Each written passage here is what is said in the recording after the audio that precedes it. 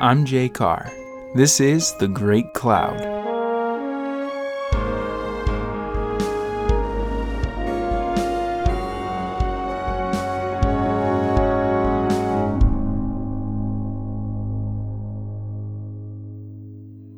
Isaac was burning with curiosity. It had been an odd and somber 3-day journey. All he knew was that they were going to worship God with a burnt offering, but so many other aspects were confusing. His father woke him up very early, and he watched him cut the wood himself and saddle his own donkey, both tasks he would usually have a servant do. Then there was the fact that they had to travel so far for this act of worship. They had given burnt offerings to the Lord before and never had to travel this far. They didn't even bring a lamb to sacrifice. And on top of everything else, his father seemed incredibly despondent and downcast, which seemed strange to Isaac, considering God had just spoken to him, something that usually brought such joy to Abraham when he would tell Isaac stories of how this happened in the past. He didn't know what was going on, but he didn't want to overstep or disturb his father even further by asking too many questions.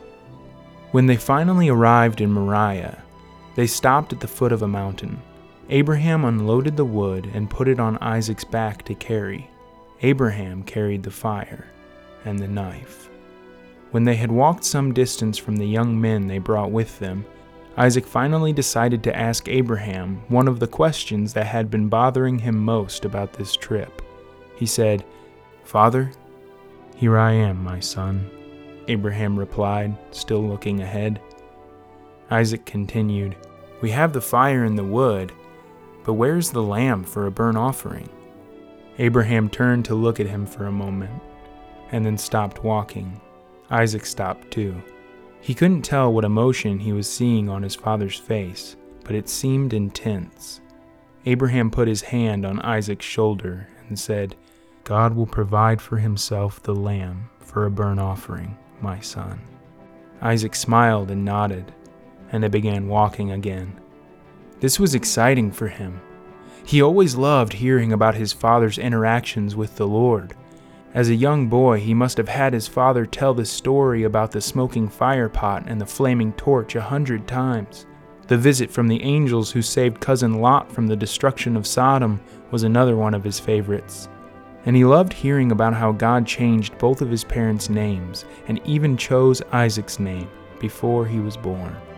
And his favorite part about all these stories was that Abraham was always careful to point out that they involved a promise about Isaac.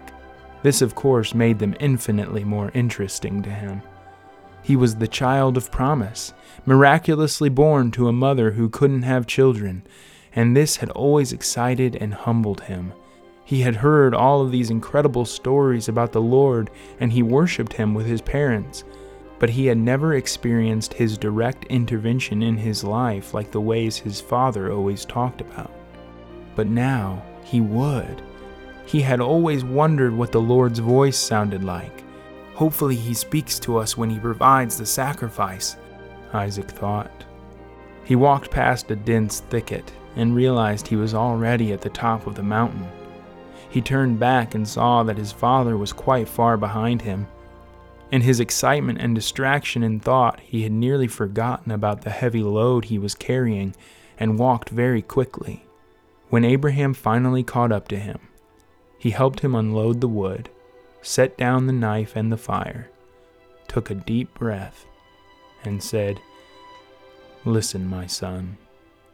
As his father finally told him what was really going on, the smile Isaac had been wearing for the last several moments slowly faded away.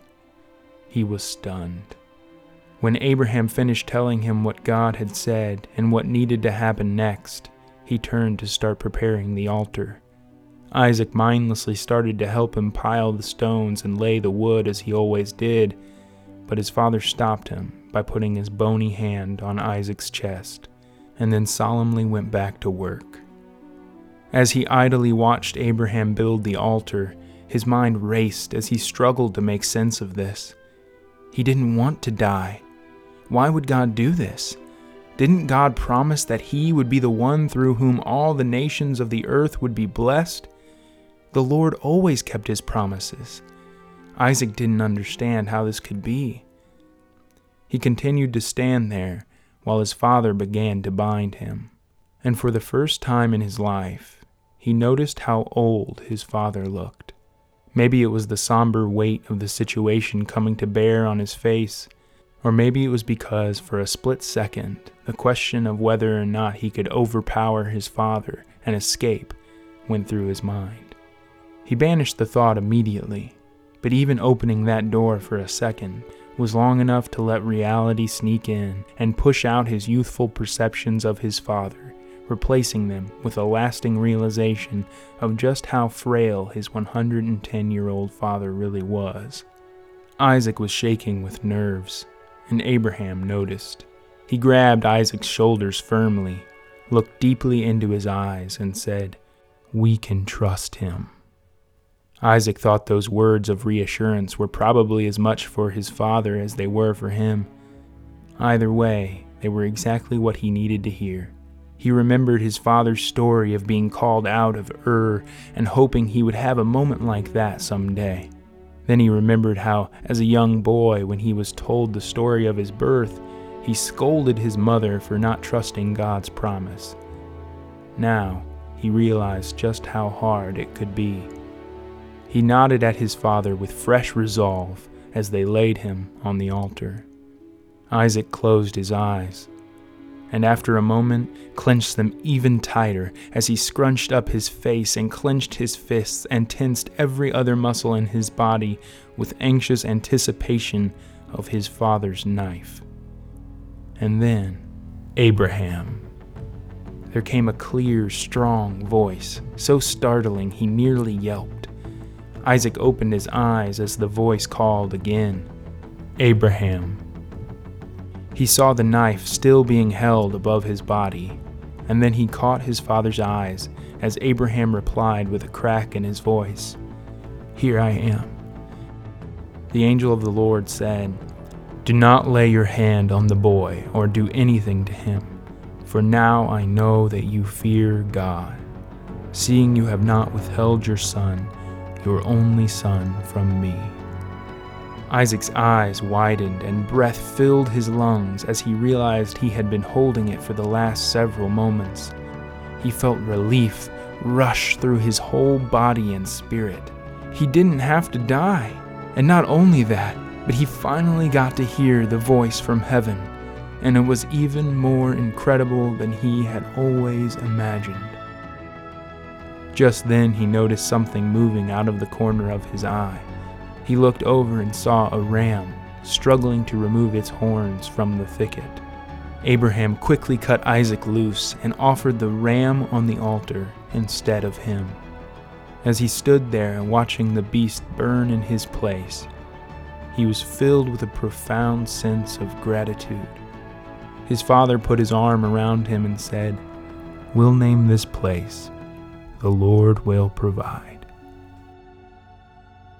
Isaac's eyes followed the smoke as it rose up to heaven. And then the voice came again. "By myself I have sworn, declares the Lord.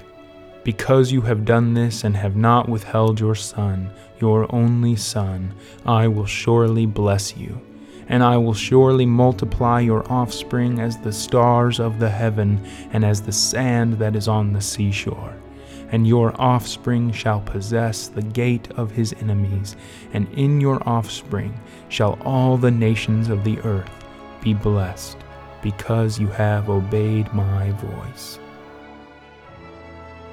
Isaac knew this promise, but he had never heard it like this. He looked over at his father, who was looking back at him with a knowing look and a smile that said, "Just like I told you." And when they finished worshiping there, together, they returned home.